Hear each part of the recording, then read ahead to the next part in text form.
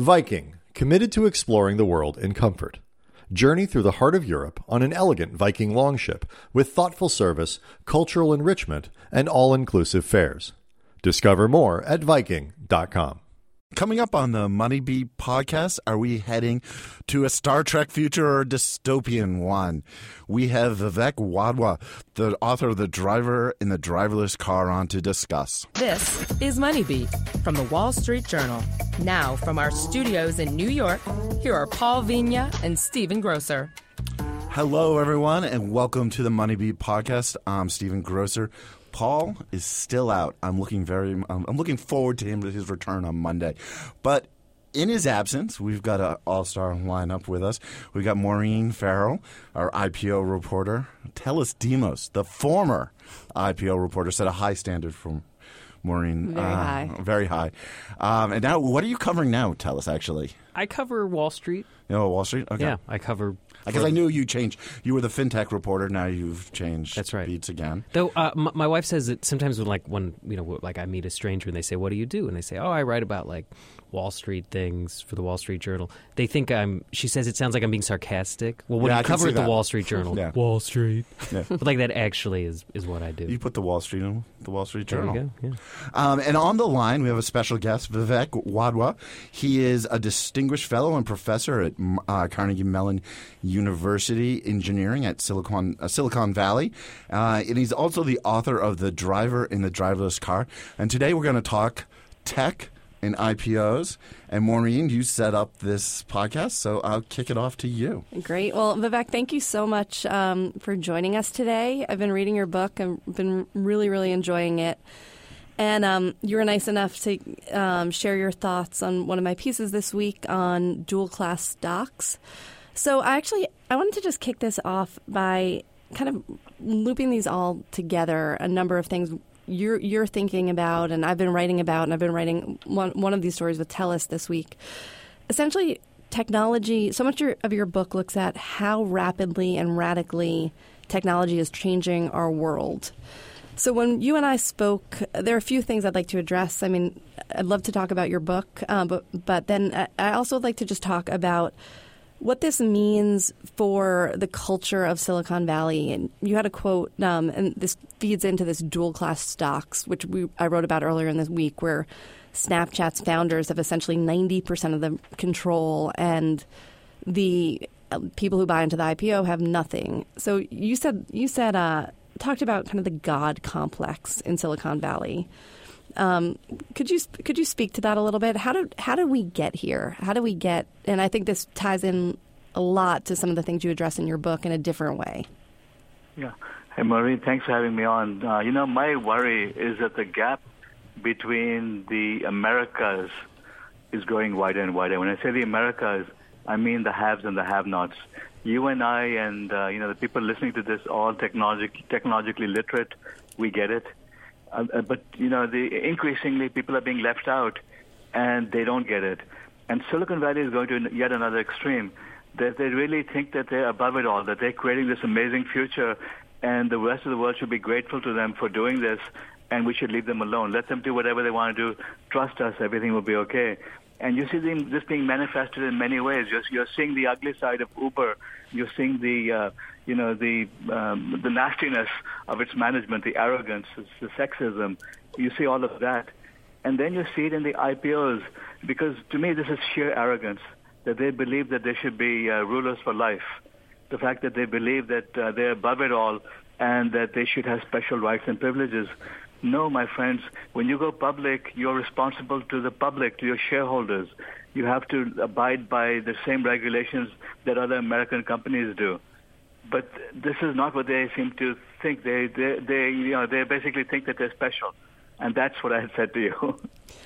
And I think it's a really, big point. The thing that I was probably most struck by reporting this is how little potential shareholders seem to care. I mean, there's frustration at the idea of it, but when it actually came down to it, it didn't actually seem to make much of an impact on Snap. And that was what people were saying going into it. As I said in the story, no one really pushed back. They wanted to do this.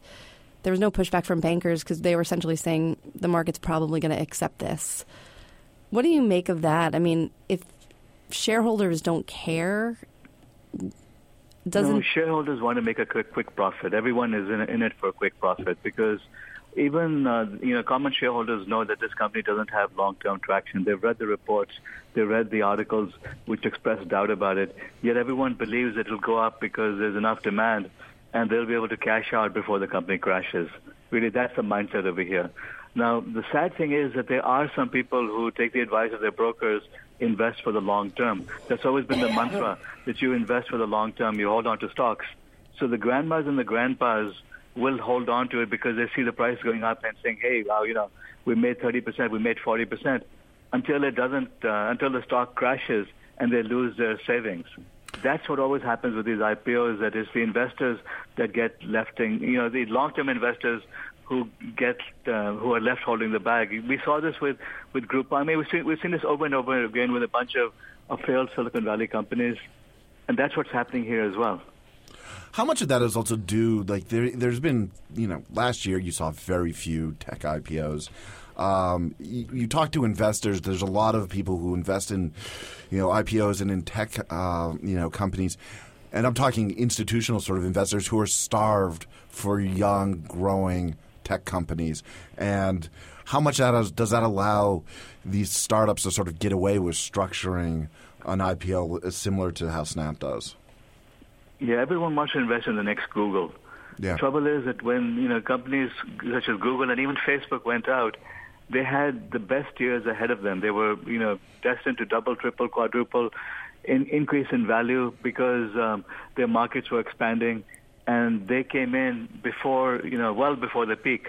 The problem with a company like Snapchat is that you can already see that it's peaked, that it's not going to expand beyond the United States and maybe some parts of Europe, because in Asia you have far better competitors. So it's lost a larger market. Even the United States, it's got a small market which isn't really growing. So the writing is on the wall over here that this company has no future, but everyone, again, is jumping on board because they think that there's demand and they'll be able to make a profit because there's so few IPOs. There's so few other companies, and there's a hunger for the tech world to get into this. So all of these things come together and lead to this crazy situation in which the founders can get away with murder, if I could use that word. Is one of the reasons for the scarcity of those other those other investment opportunities, those other growth opportunities, because Silicon Valley in some ways kind of hoards growth in the U.S. economy? Like they make all this money, they can overpay for engineers, deny other companies perhaps the opportunity to work with those engineers. I mean, obviously, I don't want to give them omnipotence in that sense, but is there a way in which they are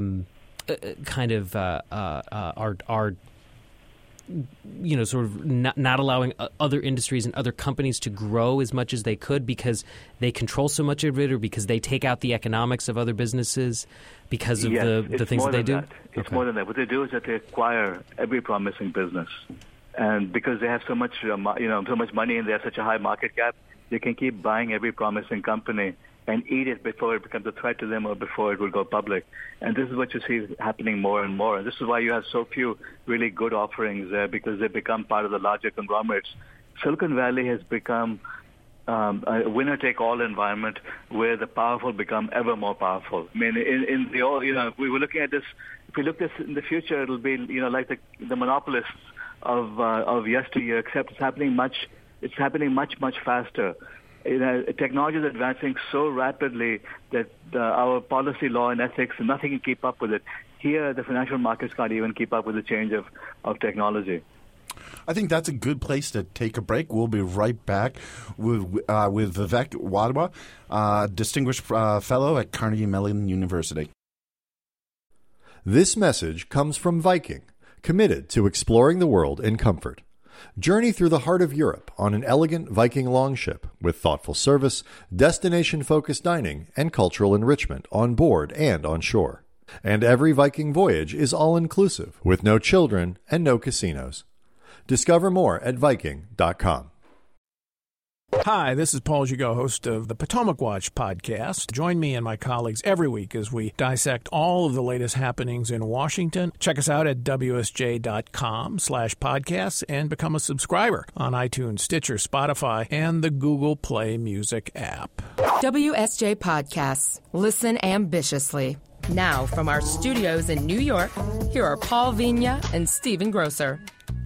Welcome back to the MoneyBeat podcast. I'm Steve Grocer. I'm joined in the studio with Maureen, Farrell, and Telis.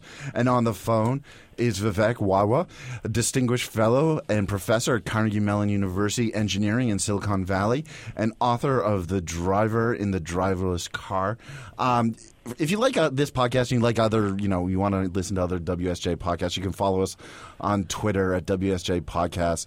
You can also follow us on Facebook.com/WSJ Podcast. And as you well know, you can find us on iTunes, Spotify, Stitcher, iHeartRadio. And if you have a Google Android device, go to your Google Play Music app. I just want to sort of step back. We've been sort of talking about Silicon Valley, the culture there, and how it's been sort of impacting, I think, the IPO market in many ways. What's the impact? You hear from a lot of investors and a lot of people talking about Silicon Valley that there's been a cultural shift and a shying away from tech companies, young startup tech companies going public. I was wondering if you could talk about that sort of culture and how this winner-take-all/God complex plays into that, and what impact that has on the broader sort of economy and also investing. You need to step back, take a couple of steps back, and now look at the bigger picture. A lot of what's happening is being driven by the fast pace of computing advances, what we call Moore's Law. With computers getting faster and faster, at the rate at which we're going, by 2023, which is like 6 years from now, our smartphones will have the same computing power that our brains do. That wasn't a typo. I mean, basically our phones will be computationally as smart as we are, and then they'll keep advancing. And what's happened with these advances is that it's spreading. Every technology which becomes information goes exponential. So now you have AI, robotics, network, sensors, medicine, 3D printing, all of these technologies going exponential, and they're making amazing things possible. So Silicon Valley is indeed building tremendous wealth. I mean, my expectation is that not only are you going to have billionaires here, you're going to have trillionaires here because of what's becoming possible using technology, that these technologies literally are world-changing. On the positive side, we can now solve the grand challenges of humanity, which means we can solve the problems of disease, energy, hunger, education. All of these things are soluble now in the next 1, 2, 3 decades. At the same time, we're going to be creating a widening gap between the haves and the have-nots. The type of problems that Maureen has been highlighting, that you have Silicon Valley now making its own rules, even in IPOs. This was never possible before, that you never had one industry having so much power that it could, walk over the entire financial industry and say, look, I'm going to keep control of my company even after I go public. All of this is happening because of the core technologies, and it's all good and bad. And why I say bad? Because if you look at the last elections, we had the rise of the extreme left and we had the rise of the extreme right. We were all blindsided. We were all shocked about what happened. And we're still in this, in the twilight zone. We're surprised every day at what we read. This is because of the anger that's built because of the disparity we've created. And that's what I've discussed in my new book, by the way. Well, I was also going to talk about that. Are you hopeful? Because you talk about in the new book, being, you list, in the beginning, like a lot of the sort of problems the world face, but you are in some ways hopeful that technology can address those issues. I'm both hopeful and I'm both terrified. I mean, it's sort of at the same time, because I see the possibility of creating Star Trek literally 300 years ahead of schedule. What we saw, in the TV series, of having unlimited food, having unlimited energy, having unlimited everything, and life not being about showing up for work 9 to 5 and making a living, and status not being based on how much money we make, but based on how much based on the arts, based on enlightenment, science, and how much we uplift to humanity. I see this utopian future being entirely possible over the next few decades. At the same time, I see the rise of Mad Max. I mean, I see the dystopia that's being created. I see the widening gap between the Silicon Valley types and everyone else in the world. And I see the anger that's brewing and what could happen. And I also see the dangers of these technologies. I mean, for example, we can now edit life itself using CRISPR-Cas9 gene editing, which means we can now create new synthetic biofuels. We can edit out hereditary diseases. We can now cure all sorts, things. We can create crops that are resistant to drought, and they can deal with any form of global warming. All of these things are possible, but we can also create killer viruses. We can also now alter the human germline. We can also now select what features we want our babies to have. This is all possible in the next decade or so. So the question is, where do we draw the line? How do we share the prosperity? I mean, are the risks? I mean, are the rewards worth the risks?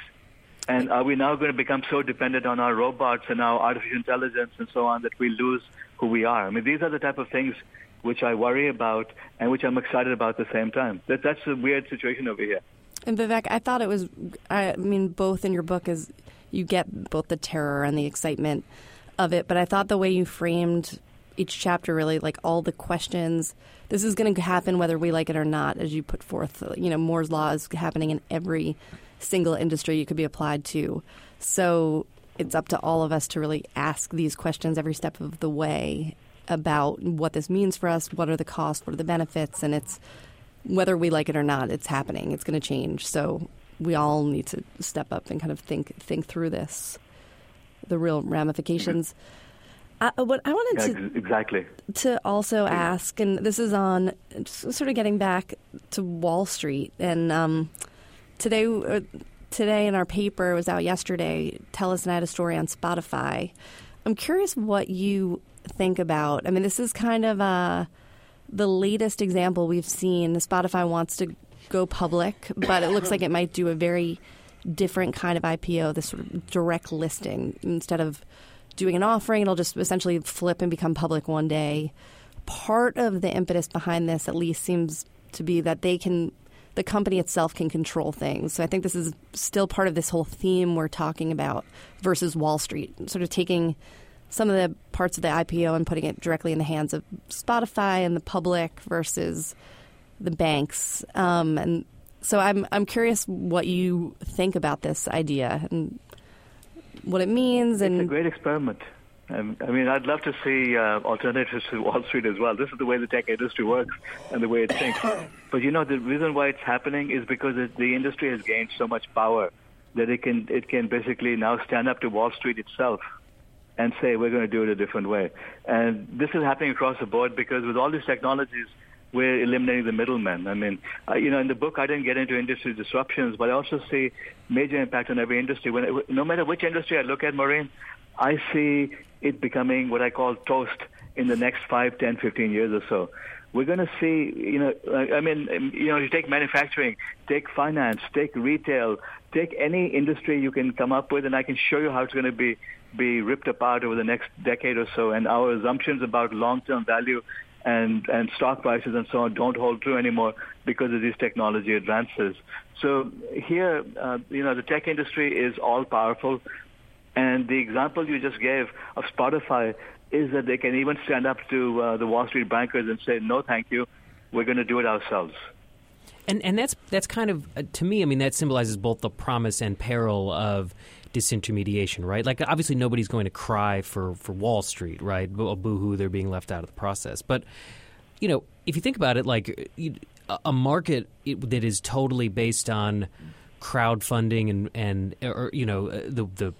every individual is out for their own, right? And if you're an individual buyer of Spotify, I mean, it seems like Vivek, it could enable to what you're talking about, this the rich get richer, right? If there's no disintermediation, if there's no intermediaries between the company and the end investors, it seems like possibly dumb investors could get taken advantage of by bad companies. And obviously Wall Street has not done a great job of protecting us from bad companies, but at least the role of an intermediary seems like an important one. Maybe we need a better intermediary, but there does seem to be some peril as well in this utopian idea of everyone can just decide for themselves if it's a good company or not, because you do get into perhaps some of that unequal distribution that you were talking about before.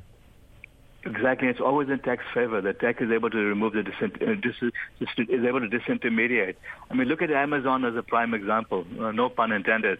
But the fact is that Amazon is wiping out almost the retail industry itself because it's really now direct to consumer. That's what's happening in every field. That's what this IPO of Spotify. So we're now seeing direct to public IPOs. So every field, whether it be insurance, whether it be any form of distribution, whether it be social media, what's Donald Trump doing with Twitter? That he's going direct to the consumer, direct to the public. Using the tools that have been given to me. He's no longer dependent on the fake news media, whatever he calls them. I mean, to convey his message. This is happening across the board. Disproportionate benefit to the tech industry. I wonder, Vivek, also how important is the economic model of Silicon Valley to the way that it operates and the types of companies it creates? Because what I'm thinking of is the something you said earlier made me think about it. The venture capital model that basically allows them to always be playing with someone else's money.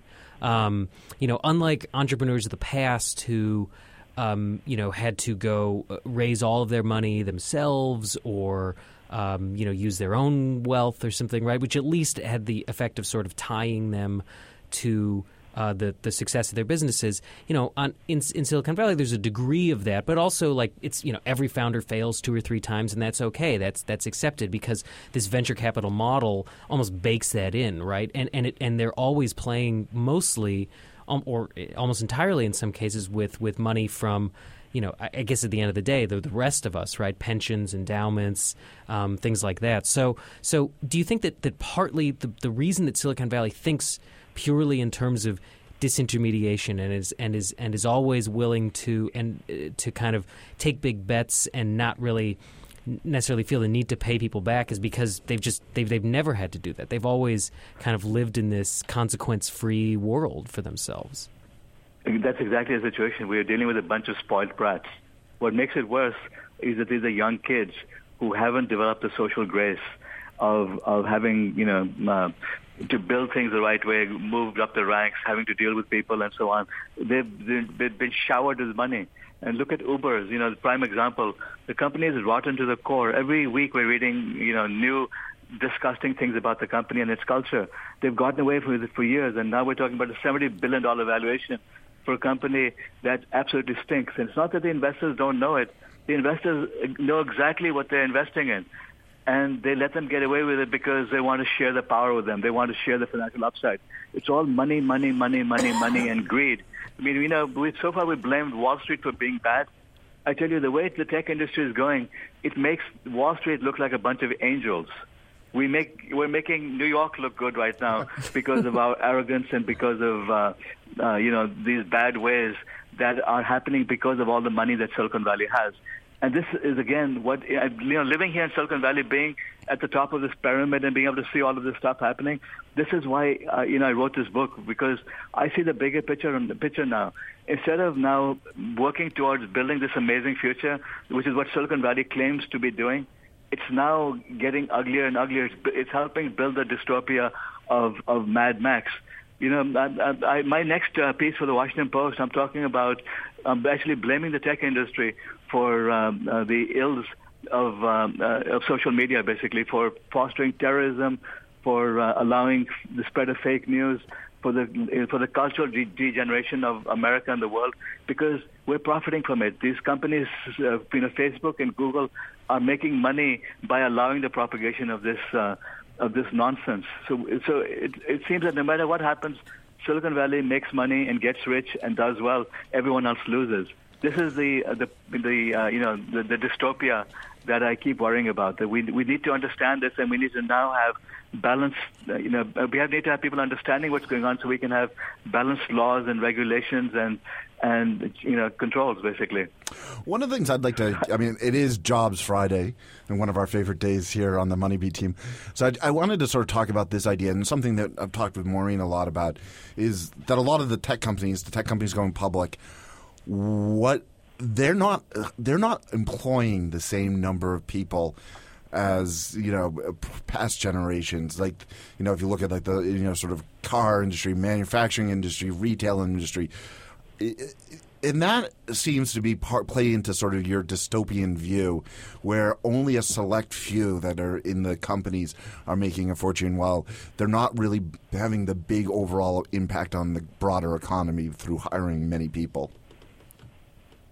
The tech industry is wiping out jobs on a massive scale. So far, we keep blaming China for the loss of American jobs. Now it's a tech industry. Uber has, publicly talks about its self-driving cars, and Travis Kalanick has said many times that he wants to get rid of the dude in the driver's seat. This is his ambition is to have self-driving cars, and hence his battle with Google and stealing people and code and so on and so on. But there's an obsession with now automating everything so that we don't need human beings. Yes, Amazon has added a few 100,000 jobs, but it's eliminating millions of jobs. Everything we do here, building the robots, building the AI, building the synthetic biology technologies, everything we do here eliminates jobs. We're headed to a jobless future thanks to Silicon Valley, and yet we don't admit it. This is why the solution that you keep hearing from Silicon Valley is minimum basic income. That's the mantra here. So you have companies funding experiments with minimum basic income, because that becomes their cop-out here, saying, hey, we'll give everyone money and they'll be okay. They won't need to work, and don't blame us. We're the good guys here. No, we are creating the unemployment. We're creating the jobless future here in Silicon Valley, and we're profiting from it in a huge way. How do you, transfer, to get to the sort of Star Trek, the hope for a Star Trek future, where you don't actually, you don't have necessarily jobs.